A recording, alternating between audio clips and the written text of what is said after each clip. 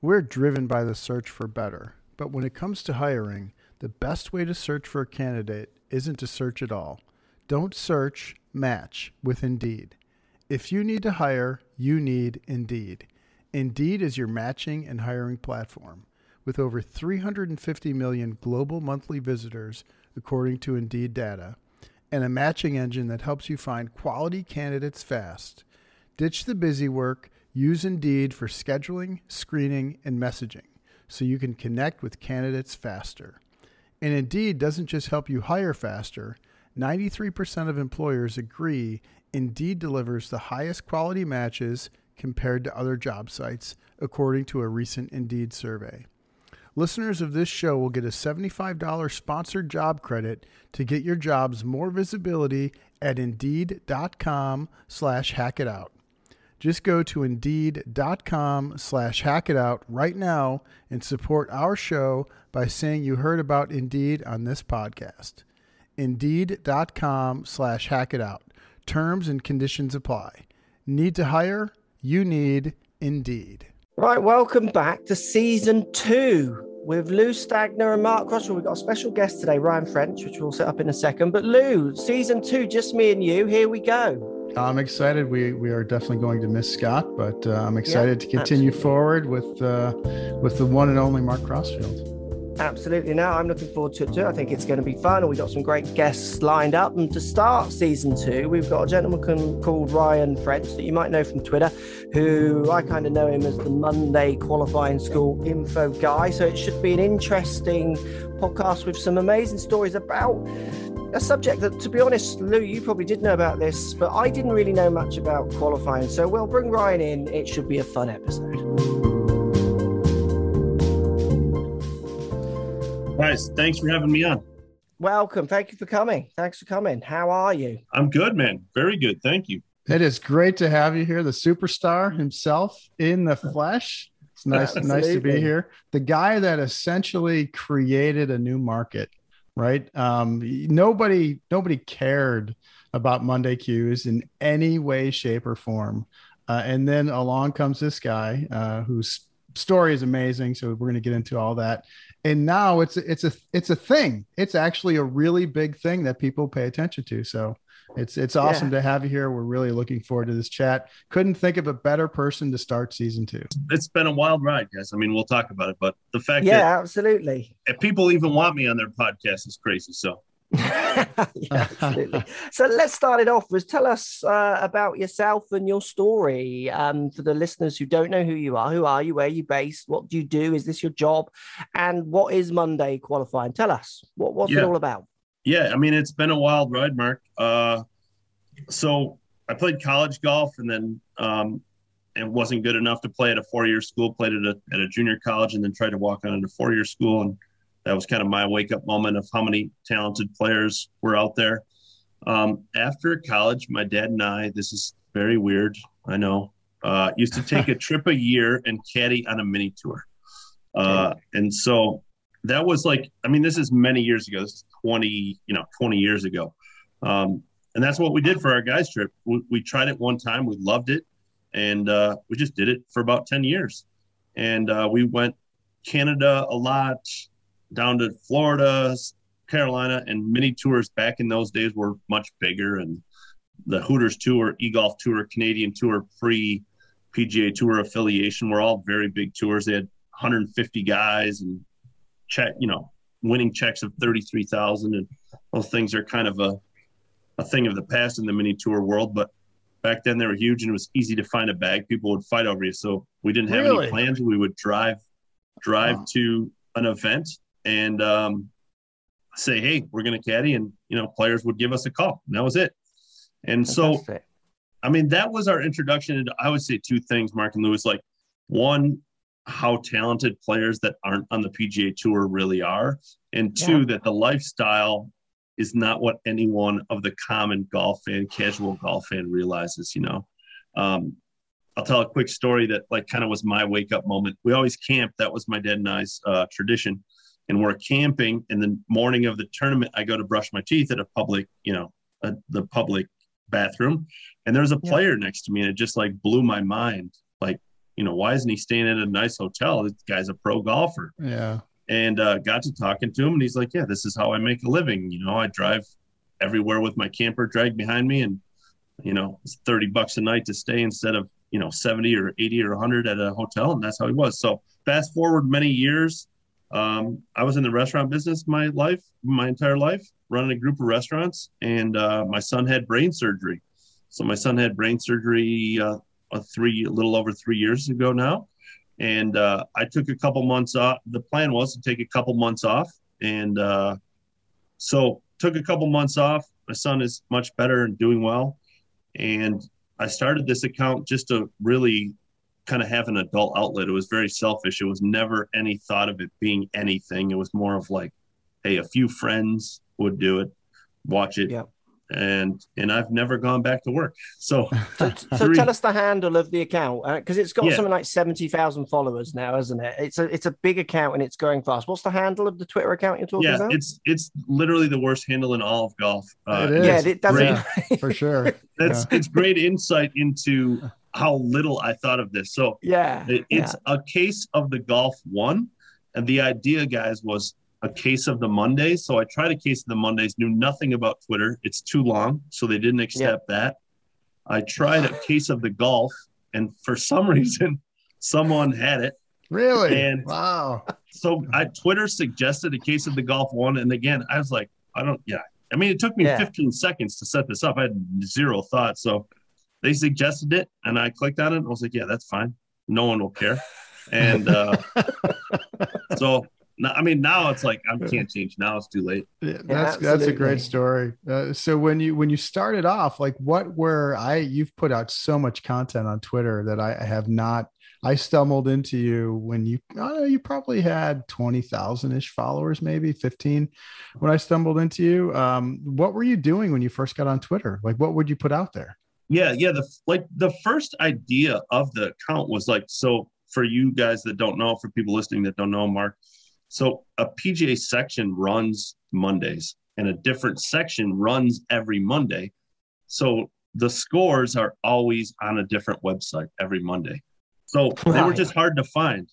Yeah. So it's not so like sorry to interrupt. Let's just wild it back though. So the Monday qualifying, just for people who don't know, are for people trying to get into a PGA Tour event of that week, aren't they? That's what they are, aren't they? Exactly. And so I'll give a quick synopsis of a PGA Tour Monday. So there's a pre-qualifier. Anybody with a handicap of 2 and below is welcome to 2 or below. Yep. Yeah. Ching, ching, ching, ching, yeah, ching. Exactly. Yeah, the PGA section and the PGA Tour just will happily take your money. It's $200 to enter a pre-qualifier. If you get through, your reward is to pay another $300 more to get into the Monday qualifier, and then you have to find a place to stay and practice for 4 days because you're stuck in the town. Wow. So so there's a qualifier to get into the qualifier to get into the event, right? Okay. Yes, on the PGA Tour. So really, what the tour wants to do is limit the people that are in the Monday qualifier. The big picture is they don't really care about Monday qualifiers. They don't want people like me, you, Joe Schmo playing in them. So they try to limit it to their members, and they try to eliminate people as much as possible. So they make it very difficult for the regular Joe to be in a Monday qualifier, but a regular Joe gets through every once in a while. The Monday qualifier is full of Korn Ferry members, PGA Tour members that are not in that field, and then the people who got through the pre-qualifier. It's $500 to enter if you're not a member, and the top 4 scores get in. And so it's run by the PGA section in that area. So, like, for instance, the Shriners that Mark Baldwin and I were just at, it's run by the Southwest PGA section. And so the idea of the account to start was just have a place where people could come and find the links to the scoring because it's run by so many different things. So that was the original idea, Lou. And then it turned into, like, I told some stories about like caddying trips. And then I started telling stories about some of the guys that got through, like, hey, that guy's been out there for 10 years, never been to the PGA Tour. And I really just think there's some guys that long out there, is there? They've been doing qualifiers for 10 years. Yeah, more. I mean, David Skins from England just got onto the PGA Tour for the first time. He turned pro 17 years ago. Wow, that's amazing. So I have a personal question here. I just missed the cutoff there for the 2 index or better. Do they have a net division side? And can I play net to get into one of these things? They don't. They should. They don't. Yeah, they should. But between you and I, Lou, they really are not very strict about checking handicaps and stuff like that. Yeah. As long as your check clears, so feel free to enter. Feel free. I'll put a nice 83, a smooth 83 on the board. I mean, how openly can we speak about that process? Maybe I should have asked this question before we started the podcast. You can listen. I have no affiliate. Me and the tour don't see eye to eye, so feel free to ask any question you want. I mean, so at the end of the day, it's a money making scheme. 100%. It's just a way to get more revenue in, because I know, and I don't know if I should say this actually, but there is a certain qualifying school that happens for the European Tour that arguably doesn't need to happen anymore, because there's enough sub tours for it to feed the main tour. But the reason it happens is I did the revenue on it. Don't quote me on this number, but I'm pretty sure I got up into the hundreds of thousands of profit when you took in the amount of people who were going to pre-qualifying to get to qualifying to get to qualifying for the school. And I just thought, well, if that is costing X, I just guesstimated the costs. Like, why would you not do that? If people are, and I don't know what the right word to use here, because I don't want to offend any of the people who dream it is, but if people are that silly to not realize that they're maybe not PGA Tour worthy, and arguably, I mean, I know PGA pros like myself, golf teaching coaches, who will go to open qualifying because it's just like they want to. And I just think like it's 200 quid or whatever it is, 150 quid. And I just think there isn't a hope in hell of you getting through any of the stages. I've seen you play. Like, if you think you can get through those stages, you blatantly have no self-perception of yourself in the realms of golf. Yes. So it's arguably, it sounds like it's a bit of a money-making 100%. Yeah. Because I presume the sections of the PGA must take a cut as well. So it's got to be really good. Yeah. They're not doing everybody golf, makes money. Yeah. I mean, everybody makes money except for the players. All they do is lose money. Even if you get through, you lose money. It's like the worst fruit machine on the planet, isn't it? Do you know what a fruit machine is, guy? It's the same in America. Yeah. I mean, I always say, like Mark and Lewis, like once you make it through, that's when real costs come into play. Because if you don't make the cut, get out of there quick. You don't make the cut and you've paid a PGA Tour caddy, you've paid for a hotel for a week. I mean, you're out. Literally, this is not figuratively. Literally, you're out $4,000 or $5,000. You know, a PGA Tour caddy costs $1,500 for you to tee it up with him. You've already spent $1,000 plus $500 to get into the Monday qualifier. You're down $3,000. You got a hotel. Okay, on the PGA Tour, you get a car, but you got food. You got all the extra stuff that pays you off. Then you miss the cut, and people think, oh, they get sponsors. There's no sponsors. No, I know. For the Monday qualifier, so no, absolutely. It's just so fascinating that it's even a thing. Like, I'm curious around the history of when it started, how far back it started, why it started. Was it really just motivated around money and to try to bring some cash in? Because I just think of, imagine there being, open tryouts every Monday for, the NFL. Guys can just show up on Monday morning and say, you know what, I'm going to run a few 40s. I'm going to, jump and test out my jump. And I'm going to do a few other combine things. And I'm starting up next Sunday.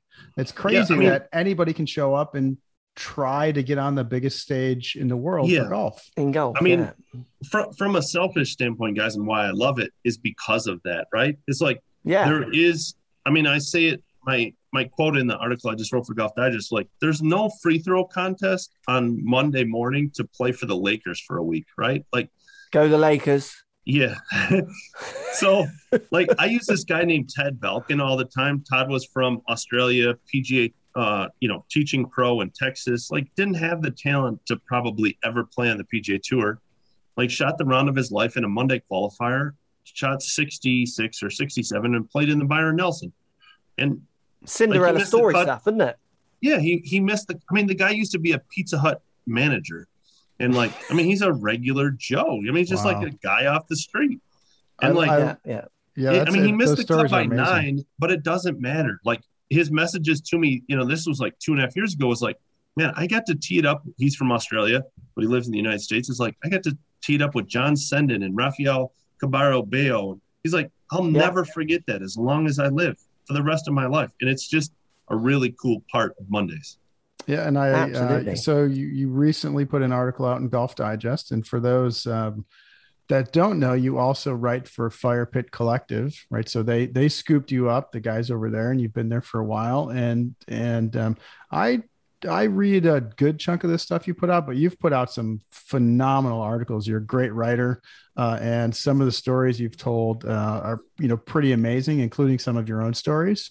And so, if people want to find you and read your stuff, you're not just tweeting Monday Q leaderboards out. They can go find you at Fire Pit Collective as well as Golf Digest, and I'm sure we're going to see you on network TV soon as well. You're everywhere, Ryan. I'm so appreciative of it, guys. Yeah. I mean, to say the things you just said, every time I hear it, it's like mind blowing. It really was never meant. I mean, I never in a million years thought it would be this. So when people say things like that, and like, I mean, the Golf Digest article sits behind me, and it's just like, it's crazy. So yeah, thank you very much. It's been a wild ride. So when you look back, when you think right now, sitting here right now today, when you look back on this journey that you've been on, what makes you smile the most? Like what is that brings the biggest smile to your face? Yeah. I mean, I think on a much bigger picture is that I'm very proud and happy that these guys are getting exposure that they deserve, because this is pro golf, right? I mean, at the end of the day, there's only, you take 100 from the European Tour and 100 from the PGA Tour, and then mix in a few from the Asian Tour that are making like a good living from playing golf, right? Maybe 300 at the end of the day making a good living across the entire world. And there's thousands of pro golfers. So 90% of pro golfers live in the world that I talk about. I mean, that's the honest truth. But the casual golf fan sees over and over and over again guys in private jets and lots of sponsors and all those kind of things. And it's just not what pro golf is to me. So what makes me smile proudest the most is that these stories are being told more, and that it is like, it's what pro golf is like for a majority of the golfers. And I mean, the fact of the matter is, of that 90%, 98% of them are never going to make it ever. Yeah. And it grounds the story, doesn't it? It certainly grounds it a bit more in a relatable way to the bigger audience who listening to this podcast, who's sitting at a desk at a job that they particularly don't want to do, who wasn't a 14-year-old who wanted to be X, Y, or Z, play for Liverpool football, play for the Lakers, whatever it is, be a PGA Tour player. And this is basically grown up still having those dreams. And I think it makes the story so much more rounded than like what you're saying there, the private jets, the elite, the top few that we see. Just, they're a given that we know who those top players are, and it's not to take anything away from them. Their stories are equally as, there'll be ones who've worked immensely hard to get where they are. Well, every one of them, but often lots of them from a very early age are getting picked up to be that good. But it certainly puts it at a much more of a human story, I think, and it makes those players more relatable. And that is one thing I think both tours do struggle to do. The European Tour, I would speak for more than the PGA Tour, because I think the PGA Tour is very good at selling its brand around the world. It's clever and it's smart with that, and it has a very good brand, where the European Tour possibly not as good at selling its brand, and it could equally be as a good brand. But this is definitely an untapped story. So what the relationship with the PGA Tour? Can we talk about that, or do you not want to? I don't want. I'm literally dropping you in that. So you've had contact with them. I used to not want to talk about it, but no, feel free. Yeah. So they've spoken to you, or are they like looking at trying to take this story back for themselves? Have you shown them the value in something that they were ignoring, and now they're thinking, hang on, that's our value, go away, we want it back? Because I can relate to that. I understand my world where I started online. People tried to get me to stop what I was doing in club reviews and stuff for years, and fellow pros were very not impressed with what I was doing, giving away free tips, as they called it, even though I said it promoted more lessons probably than any other marketing that they'd ever paid for. And they weren't even paying for this. Where nowadays online tuition and reviews is just like, if you're a pro not doing it, you're barely a pro, it seems, at the minute. It's so commonplace. So are they reeling it in a little bit? Have you shown them worth? How's that relationship, do you think? Yeah. I mean, so as the account grew, I mean, I started to invest my own. I mean, for 2.5 years of this account, I didn't make a dime. I lost money, but it was like big enough that I was like, maybe this we'll figure out how to make money. So, I mean, I invested time and money to go to Monday qualifiers and, tell more stories from on site. I caddied at a few, whatever. And the tour never said a word to me for 3 years. So I took videos, shot photos, did interviews, walked fairways, just like there was no ever media. Yeah, just told a story. And I'm not from the media world, Mark and Lou, so I didn't even know there was rules. So I just went and told stories and whatever.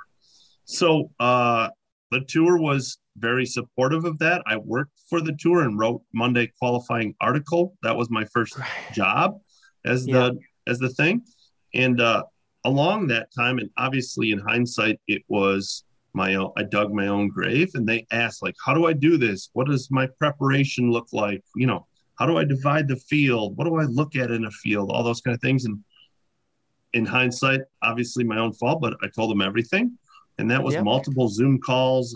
They started covering Mondays, and I would show the cameraman where to go and who could possibly qualify and what his story was and all those kind of things. And then, they offered me a job that was less than ideal, a full-time job that wasn't enough for me I could have worked at 7-Eleven for more.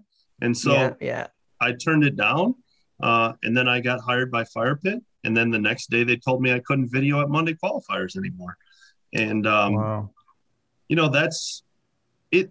Again, I didn't know the rules. And listen, do they own the rights to it? 100%. I mean, it says it in the media, whatever. In the legal documentation, it'll say that's their product. And because if you go to the PGA Tour, 100%. So there's no argument from a legal perspective that they own it. Yeah. The way they went about it, they let me build a platform and then have tried to take it from me. And that's, that stinks. That's a shame, isn't it? Yeah, that does stink. Yeah. But again, I say it all the time, guys, is my goal. I think that people know where to go to find these guys' stories. So hopefully that holds me over. And at the end of the day, I'm very proud that I've changed the way they cover their own sport and that these guys are getting exposures that they need on the biggest platform. I mean, the PGA Tour has 2 million followers or 3 million or whatever, it doesn't matter, a much, much bigger platform than me. And these guys deserve it.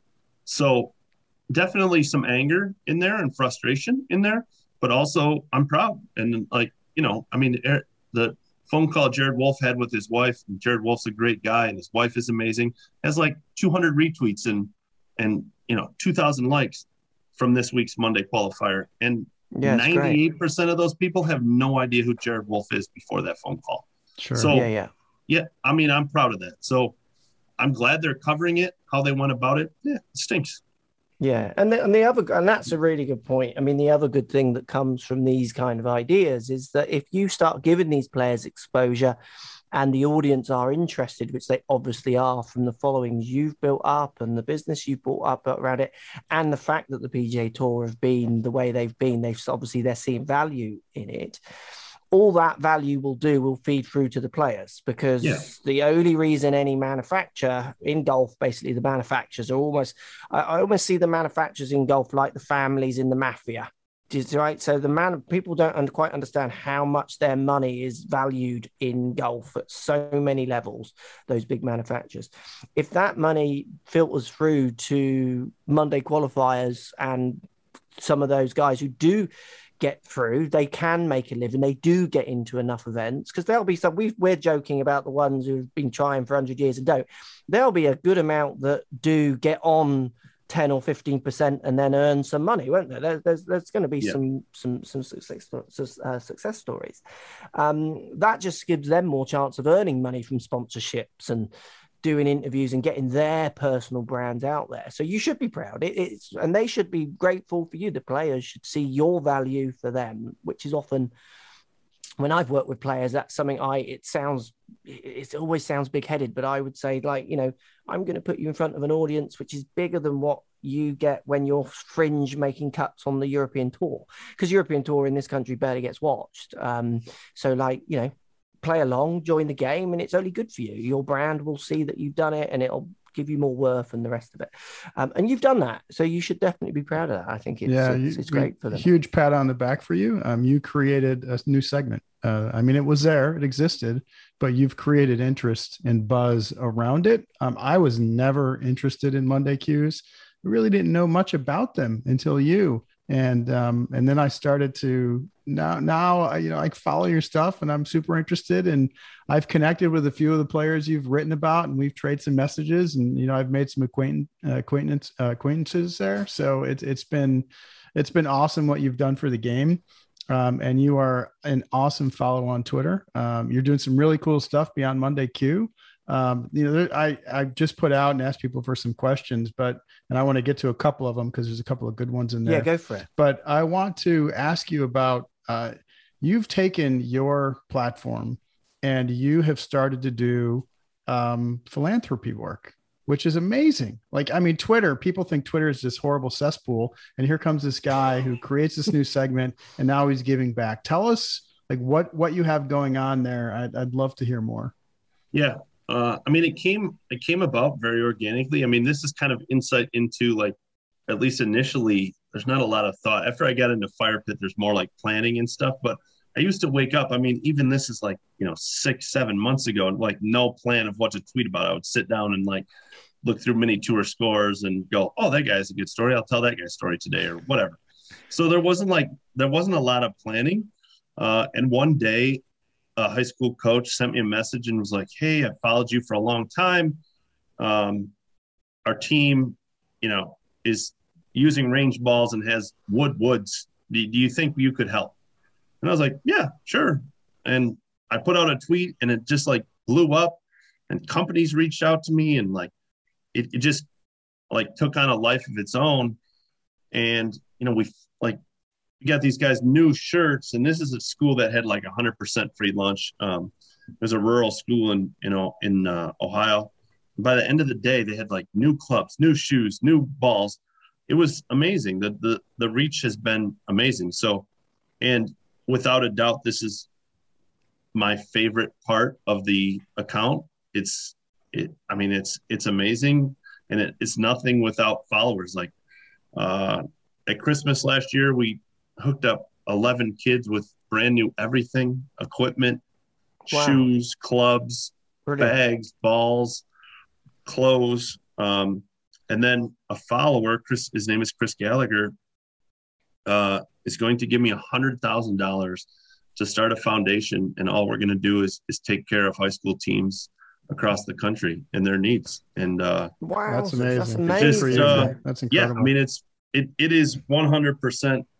Not even close. I love to tell stories, love Monday qualifiers, but to go hand a check, there was a video, the last high school we did, we raised $5,000. This is before the foundation, $5,000 for a school. And he took a video, he set up new bags and new clothes and new clubs out for everybody, and had the team walk into the gym. And it's I saw that. That was great. It's just and I'm glad that I can do show things like that video, because that coach is from Indiana, about an hour away. We met in a Traverse City, or in a Target parking lot. And I'm the only one who can be there and hand the guy a check for $5,000 and see his reaction. Right. There's that I can share it via tweet, but at the end of the day, I'm very I get the personal interaction and the appreciation, and the guy crying and all that kind of stuff too. So to share videos like that is crazy. So yeah, happened organically. My followers are amazing. And, Chris Gallagher actually just sent me an email as we're sitting here is he wants to leave a legacy of growing the game. And so, social media, Lou, I mean, I was reading through some comments. You post a thing and it's always some person saying, oh, this can't be, or that can't be, or whatever. I use social media. I use the mute button exclusively. I use it endlessly. And it is a good button. Yeah, it is a good button because some guys yelling into an abyss gives me great joy. And absolutely. I see like my tweet and they'll say like 4 comments underneath, but 3 of them are not there because I've muted them. Yeah. And I just like, it makes me smile. But I use social media very selfishly for positive prior to this being my job. I wanted to use social media to escape the world. There's enough going on in the world that sucks. So I use social media like very selfishly. And so there is good things that happen on social media. Yeah, absolutely. You got some listeners' questions, Lou, from Twitter. I do. I have some really unmuted questions. Good ones. Well, I have some great ones. So first, I'm going to start with a couple of guys that I know. So there's Brock, Golfing Brock on Twitter. Yep. And he asks, I shot 69 once on my home track. Am I ready for a Monday Q? But before you answer that, there's a follow-up to that. His buddy Jake Weaver, golfer Jake 78 on Twitter. He says, I beat Brock once and he shot 69 at his home track. Am I ready for a Monday Q? So what do you say to both of these guys? So Brock and Jake are both longtime followers. I've met Brock and good dudes, obviously said and jokingly, but there is plenty of people who think that because they shoot 69 at their home course, they're ready for a Monday qualifier. Not even close, not even remotely close. The Shriners Monday is a great example. Mark Baldwin, who's become a great friend, I went out and caddied for him. And he shot a bogey-free 66, and we knew we didn't have a chance. I mean, it wasn't like we didn't walk off 18 like, maybe we can get into a playoff. We were like, we have no chance. Yeah, that's incredible. And so we made 6 birdies, 0 bogeys, 12 pars, and we walked off like no chance. And we played with Justin Lauer, who shot 7 under. He knew he didn't have a chance. And so if you can't shoot 63 relatively regularly, every once in a while on your home track, don't even consider that you can have a chance at a Monday qualifier. The difference between a scratch golfer and the guys that are playing on Monday qualifiers, as Lou and you guys both know, is not a river, it's an ocean. It's years and light years. These guys play a game that you are not familiar with. End of story. For sure. Yeah, for sure. So, all right. So that's kind of what I thought you'd say. So Brock, Jake, you have no chance. No chance. Just keep you say that as long as they're checkbook. So feel free. No. They can play, Mark. They can definitely play. You can play. The PGA section will gladly cash their check. You can play in all of them if you like. Yeah. All right. So here's I'm sure you probably know Golf Spy NPR. So he asks a really cool question here. If someone asked you, when should I stop chasing the dream? What would you say? Yeah. That's a good question. It is a really good question because, and I know I put out a lot of tweets that are like guys making it. I looked up a stat about Joel Damon. Joel Damon, it took him 11 years, I think, to get to the PGA Tour. And like the first year he finished 75th in Canada and then 44th, then 22nd, then first. I mean, he was on the Canadian Tour for 4 years, right? And back in those days, I assume no one was like, well, Joel Damon's going to be on the PGA Tour one day. They were like, what's that guy doing out here? He's been out here for 4 years. So I put a lot of stories up of guys who are out there for a long time and make it and like do hashtag never give up. But there's plenty of guys on mini tours that have no business being there. I mean, zero. And and they're burning through either family money or somebody else's money, which is even worse. They found a sponsor and do it. So my thing is you have to compete at every level that you play. If you're playing 1 day mini tours, you should be able to compete. If you're playing 2 days or 3 days, you should be able to compete. Yes, it's a process to get to the PGA Tour, but realize that it's 2% of the players out there that make it, if that, and be realistic for sure. So, Yeah. I would tell someone, if you haven't competed and you haven't won mini tour events and you're 4-5 years into your thing, it's not like it's going to be magic all of a sudden. There's plenty of guys who played college golf that were like just developed after they got into college, but it's a small percentage. So the answer is, if you're not competing at regularly and contending regularly in whatever level you're playing, it might be time to give up. Yeah, you've just got to be beating people, isn't it? It's so basic. Any of the players I used to play with who got on tour, they got on tour. That's when people ask me. There was no magic. There was no. They got on tour. The players that I used to compete with as an amateur, who got on tour, they went to qualifying and got on. Yep. They didn't go 4 times. They might have gone twice at the most. They went. They were competing at the level we were playing at, and then they took the next step, and then off they went. You've just got to be. If you're not beating people, like, you're not going to beat the guys on tour. It's actually quite basic, I think, but it's just people do overdream the dream a little bit sometimes. Yeah, I mean, people hang on to, like, I use Russell Knox as an example of someone who doesn't play well at Q School and is obviously successful, didn't make it through Q School, missed by $1 million.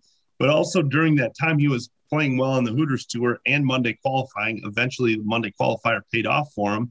So it's not like he just went to Q School and stunk the rest of the year, and then all of a sudden, like, he has a resume that was like, exactly. Competed on the Hooters Tour. Of competing, Exactly. So at some point, you have to be realistic that, and again, as much as I say it, I hate to watch guys who have no business being out there spending other people's money. The casual golf fan has no idea. So at their home club, they're by far the best player. And they've convinced someone to give them $20, $30, $40, $50,000 to go out there and play. And all they're doing is wasting their money and their time. It's just, it's unfair to everybody involved. Save that money for people who actually have a chance. Yeah, and just another reminder to Brock and Jake that you have no chance. I love you guys. All right, so I love some of the stuff that you put out. I remember a while back, I don't know if you remember this, but I became riveted by this. There was a player, it was Monday, he had a rental car. The clubs got locked in the car with the keys in the car. And you were like live tweeting updates. And I'm like, oh, please have to break the window. Please. I'm like rooting for the window to have to be broken. So was I. And so you've seen some really fun stuff. I know it's probably hard to answer this, but give us something that you just, it's a story you love to tell about all the craziness that you've seen. Yeah, that's a good one. So, his name's Alex Scott. He's actually from my wife's hometown. He was the first alternate at the Latin American event. So I was like hanging out with him, trying to tell like the story of what a first alternate looks like. He goes to his car, has his keys in his bag, but it's a remote key, So he closes the door in his trunk, and the remote key didn't work. It wasn't close enough. So he couldn't open the door. So the tee times had started. So obviously, if somebody doesn't show up, he has to be ready. He has to be ready. So I started tweeting it. I mean, Lou, I was obviously a follower was like, I'll pay for the window. Yeah, I remember that. Yeah. That was great. So I was like rooting so hard that someone didn't show up, because how great of a video would that have been? We're smashing this. We had picked out a rock.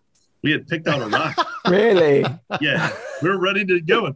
He got in. So eventually he called the company. The funny part is he calls Hertz or whoever he had, and they're like, oh, good news. We can unlock it from here. And he's like, oh my God, thank God. And they did it, and it didn't work.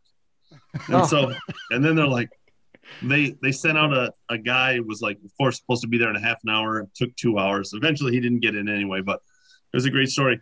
One of my favorite stories ever, Waste Management Monday qualifier. Jo-Hung Kim had come over from Korea. For those that don't know, Jo-Hung is like 130th in the world. All of his wins. He's 18 years old. He comes to the United States. I think it was his first Monday qualifier.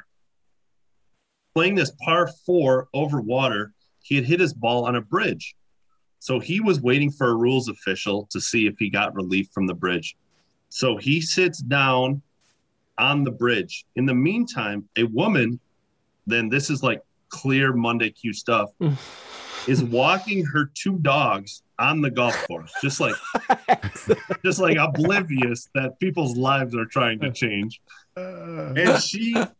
And I'm with my friend Neil Johnson, who plays professionally. We're watching the Monday qualifier. I said, Neil, you got to start recording.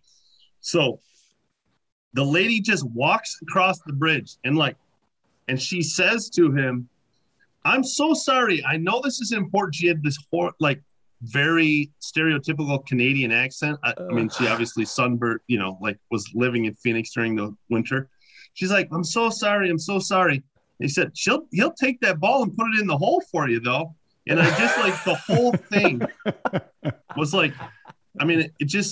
I could not get over the fact that this poor guy had just come over to the United States. I think it was his first event in the United States.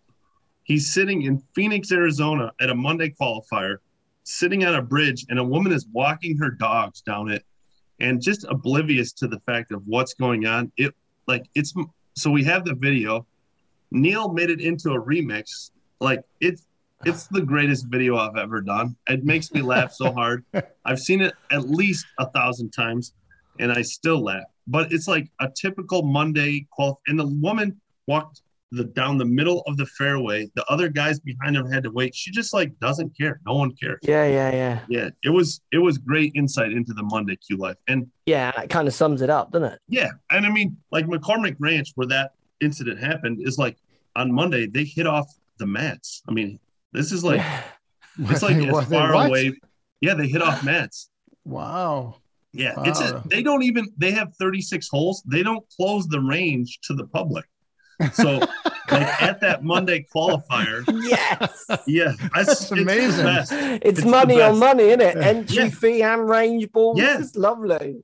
Yeah, I remember looking at the range, and Brandon Wu and Robert Garrigus are both waiting for spots, and Bob and Joe, these two 18 handicappers, are just sharing a spot, ripping drivers, left and right.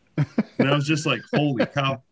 Brandon Wu had just graduated, obviously probably flew private at Stanford most of his life. And he's like, I'm going to turn pro. This is going to be great. And now he's standing at McCormick Ranch, which is not a great golf course in general, hitting off a mat, waiting for a guy to, get ready for his $5 Nassau. That is just an awesome story. It just sums up Monday Qs for sure. That's absolutely. That's amazing. So who has the this is another question from somebody on Twitter, Tony, and a bunch of numbers after it. So it might not be a legitimate account, but it's a good question. What player now on tour has the most interesting journey to get to the PGA Tour that, there's obviously gone through the Monday Q route? Yeah. I mean, I said it before, but I think Joel Dahmen is a perfect look into what, for a lot of guys, pro golf is a process. I mean, his first year on the Canadian Tour, he finished 77. I mean, that I can't tell you how far removed that is from the PGA Tour. I mean, yeah. And then he finished 44th and then 22nd, and then he won the money list. Then he went to the Korn Ferry Tour, and he wasn't very good there. And then he was a little better the next year, then a little better the next year. And then finally got on tour, and then he stunk on tour his first year and got his card back and was better. So, I've said it. I said it earlier, but no one ever saw Joel Dahmen on the Korn Ferry Tour or the Canadian Tour and thought, well, this guy's going to be on tour in a while. It's a process. He got better, little better every year. Obviously got through cancer and those kind of things too. So but he's a perfect example that for some guys, getting to the tour just takes a process of figuring out pro golf. Yeah, it was great when he won last season. It was awesome to see that. Yeah, and he's I played in a pro-am with him at the Barracuda, and I mean, just the guy you see on Twitter is exactly who he is. He's super awesome, laid back. He won Corrales. Puerto Rico? Yeah. Puerto Rico? Yeah, Corrales. Yeah, that's where he won, I think. Yeah, that was great. Do we have any other good questions from Twitter worth, this one, I don't know if you can let the cat out of the bag on this one. You kind of teased it a little bit. It was around the pay for play exemptions. And Yeah. you're doing a story on that, right? Is that right? Yeah. I mean, yes, I am. It is a very heavy, serious story, and by far the most heavy and serious story I've done, meaning like there is like if I printed names, it would be, pretty serious. So I'm taking it very slowly and making sure I'm 100% accurate. I mean, the end of the day is prior to this year, supposedly they've changed. A lot of exemptions are paid for. It's a very dirty business. So just talk me through that. You're talking people who get into the event via is that what you're saying? An exemption. Yes. Sponsors. Who's getting paid? Who's getting paid? I mean, the tournament is getting paid, either by a sponsorship or a pro-am group or an agency is paying a fee because my sponsor wants me in the event, so my sponsor pays the event to get me an exemption. Is that kind of the line you're going or suggesting there? Is that exactly. What you're saying? Okay. I mean, yeah. I mean, what happened often is, a lot of players fell into this pool, before Colin Morikawa became Colin Morikawa. He was competing with Matt Wolff and all those guys for sponsors exemptions, right? And I'm not saying any of those guys paid for their exemptions. There's on the up and up exemptions. Some are just like straightforward, best player in the world, amateur, and he turned pro, he's going to get an exemption. But the lower end of that is very much like, hey, I'll buy a tent on 17 if you let the player that I sponsor into the event. That type of thing. And to be fair, the problem is, guys, is that these events, the companies running these events need that money to make money. And so no one wants to deal with it. The tournament director doesn't want to deal with it. It's a dirty game, and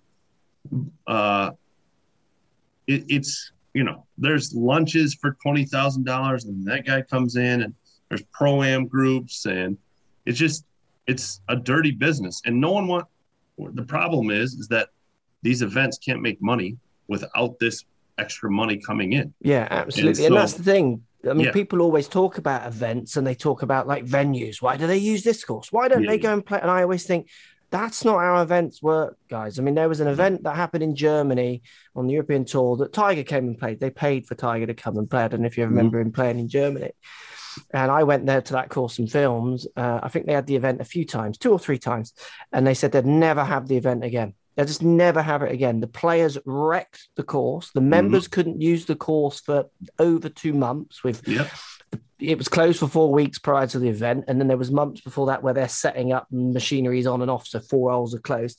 They said what it cost us in the long run against our general membership just wasn't worth it. And this was a European Tour event that had Tiger Woods. There weren't many European Tour events that weren't majors that would have Tiger Woods just rock up.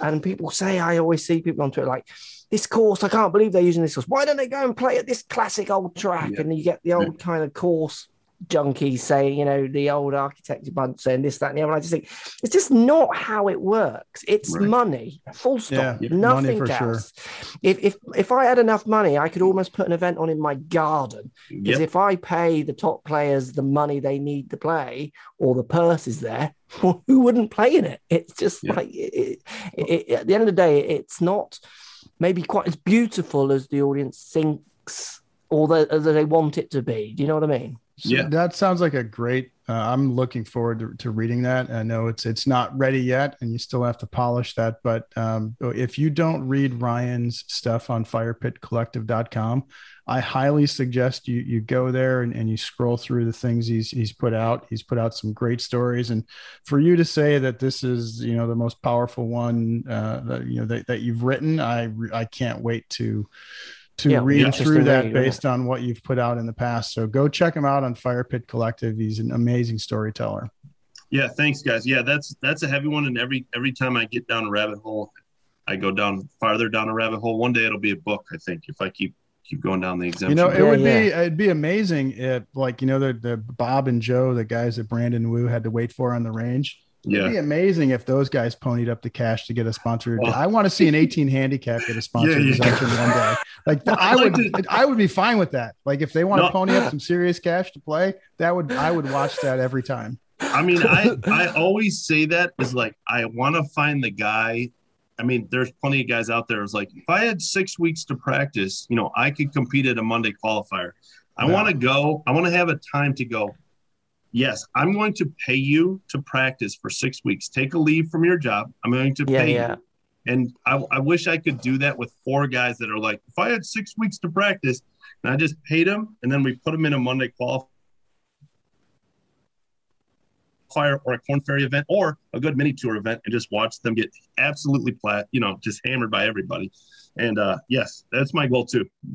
Yeah, absolutely. So where does it go from here, Ryan? What's the future? Obviously, you've got your articles, you're writing. Where do you see this going for yourself? Without giving too much away, I mean, it's come so far already. It's maybe a little bit, it'll go where it goes because it's kind of started and went where it went. Or have you got bigger plans? Where do you see the future going? Yeah, I mean, I think we have to tell these stories in deeper ways. I think it can get monotonous saying like, oh, this guy, doesn't have any money, or this guy's a veteran still chasing it. I think those eventually will be like, yeah, okay, we heard that, last year. And so, we have some exciting stuff coming up. We're going to have a YouTube web-based show about fantastic a good friend and give them behind the scenes look of like, hey, he has a kid.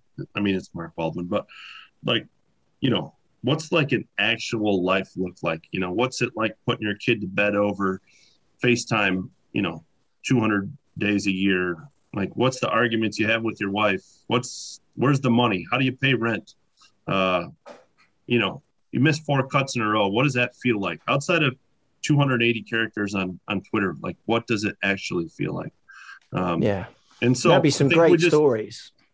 Yeah. I mean, I think this will just give another level of insight into casual golf fans of like, Mark lives in a 2-bedroom tiny condo in Mesa, Arizona. He drives a 2017 Honda CRV. He ain't living the good life. So I think it's just taking up the stories, deeper, more involved on site. And Fire Pit's been great to me. Matt Janella and Alan Shipnick have been amazing. I just tell them my ideas and they say yes. So cool. We'll be excited to see where it goes, won't we, Lou? Because it's been a fantastic journey. And it's just I just like Lou said and you said as well, just the fact that you've brought something that was basically under the carpet. You've kind of like brought it out and gone, everyone, why are we not looking at this? This is actually really interesting. Like it was always there. It's just, it was brushed away as this little thing where actually I think some of the human stories there are maybe as interesting as the story of why, Tiger Woods wins as many majors and what have you. They have equal weight to them because at the end of the day, they're just human stories that we should all be experiencing. So it's good stuff. There we go. Ryan French, that was fun, Lou. That was great. Episode 1, season 2. We kicked it off. What a guest. Did. And so make sure you follow Ryan on Twitter. You probably already are, right? Everybody follows Ryan on Twitter. Ryan. It's a case of the Golf One. It's the worst handle ever. A case of the Golf One. But he's got a million I never followers. even say my handle anymore, Lou. I just say search Monday Q Info because I'm embarrassed. Search Monday Q Info. So now, absolutely. There you go. Well, thank you for your time, Ryan. And I can't wait to see where this is all going. As always, Lou, thank you. And thanks for everybody listening. Anyone who, if you enjoyed the podcast, as always, leave those reviews down below and give us some stars. Let us know what you think and maybe any suggestions of what you would like to see or who you would like to see on the next episode. Thanks for listening as always, everybody. And we'll speak to you soon.